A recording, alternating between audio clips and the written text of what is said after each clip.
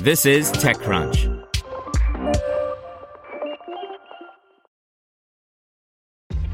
This episode is brought to you by ShipStation. You know, some things take a lot of work, like sending little robots to far-off distant planets. And just as that's challenging, so too is running a successful e-commerce business, especially when there's so much to do. So I want to introduce you all to ShipStation. Now, I love using ShipStation because of its easy-to-use dashboard, which makes managing orders and printing labels a breeze and super smooth. Oh, and the customer service is just out of this world. It's exactly what you need to help grow your business. Sign up for your free 60-day trial at shipstation.com/technews. That's shipstation.com/technews. Brought to you by advisory, assurance, and tax firm Cohn Resnick LLP. Turning big ideas into successful businesses requires expertise, whether preparing for a capital raise, capital transaction, or negotiating a complex deal structure. Cohn Resnick provides tax, compliance, transaction planning, and innovation services that drive growth and competitive advantage. Visit cohnresnick.com/technology to move your business forward. Monzo launches free and paid-for business bank accounts. By Steve O'Hear. Monzo, the UK challenger bank, is officially launching business bank accounts today after an extensive trial period over the last 12 months that saw early access given to 2,500 business customers. Perhaps surprisingly, right out of the gate, Monzo is offering two versions of its business bank account, which is aimed at solo traders and SMEs, a free account and a premium paid-for account, confirming our scoop from last week.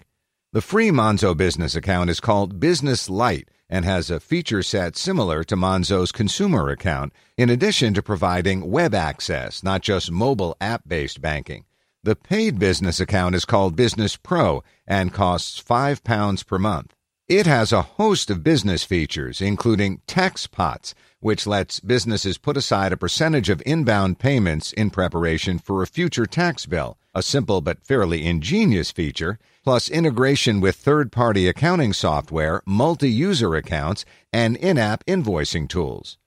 In a call with Monzo co-founder and CEO Tom Blomfield late last week, I asked him why the bank had decided to charge from the get-go, when others, such as rival challenger bank Starling, have so far kept business banking free, albeit heavily subsidized via state aid.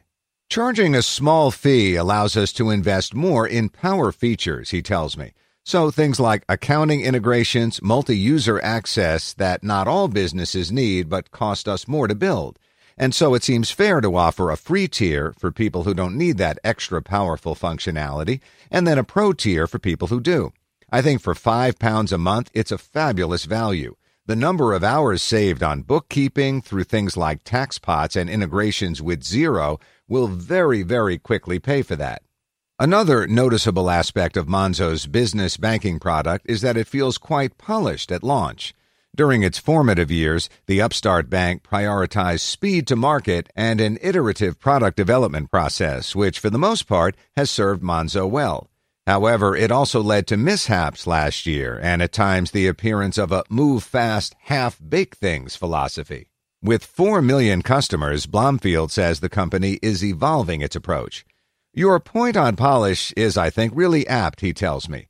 I think in 2019, especially the first half of 2019, we tried to do too many things in parallel and we spread ourselves too thin and launched too early. And I think we didn't quite realize that we're sort of a national brand now. YouGov named us the #1 brand in the UK last year, and I think we were still operating a little bit like a scrappy startup rather than a mature bank. And so this year, and this is the first one, we will launch 2 or 3 things, and the level of polish and sort of maturity at launch will be much, much higher. Candidly, Blomfield acknowledges that this has required a different way of working, which he says the team has embraced. I'm really proud of this business product. It's performing exceptionally well. The feedback so far has just been spectacular, so I'm really excited about it. Asked what assumptions proved correct and what was less obvious during the 12 months Monzo spent developing its business bank accounts, Blomfield says the team knew that multi-user access was going to be a big thing and that instant notifications are surprisingly useful for businesses as well. If you're a freelancer, knowing that your client has just paid you is really powerful, he says. In contrast, web access became more important than the team had initially realized, leading Monzo to invest quite heavily in a web portal for business accounts. In addition, Blomfield frames TaxPots as a simple but such a powerful feature. It's similar to roundup functionality you have in a personal account, he explains. Basically, anytime you get paid, you want to set aside a percentage so you don't have that unpleasant tax problem 9 to 12 months down the line. It's a feature people have really loved from our feedback and surveys. Want to learn how you can make smarter decisions with your money? Well, I've got the podcast for you. I'm Sean Piles, and I host NerdWallet's Smart Money Podcast. Our show features our team of nerds, personal finance experts in credit cards, banking, investing, and more. And they'll help you make the most of your money while cutting through the clutter and misinformation in today's world of personal finance. You'll get clarity on strategies to help you build your wealth, invest wisely, shop for financial products, and plan for major life events. Listen to NerdWallet's Smart Money Podcast wherever you get your podcasts.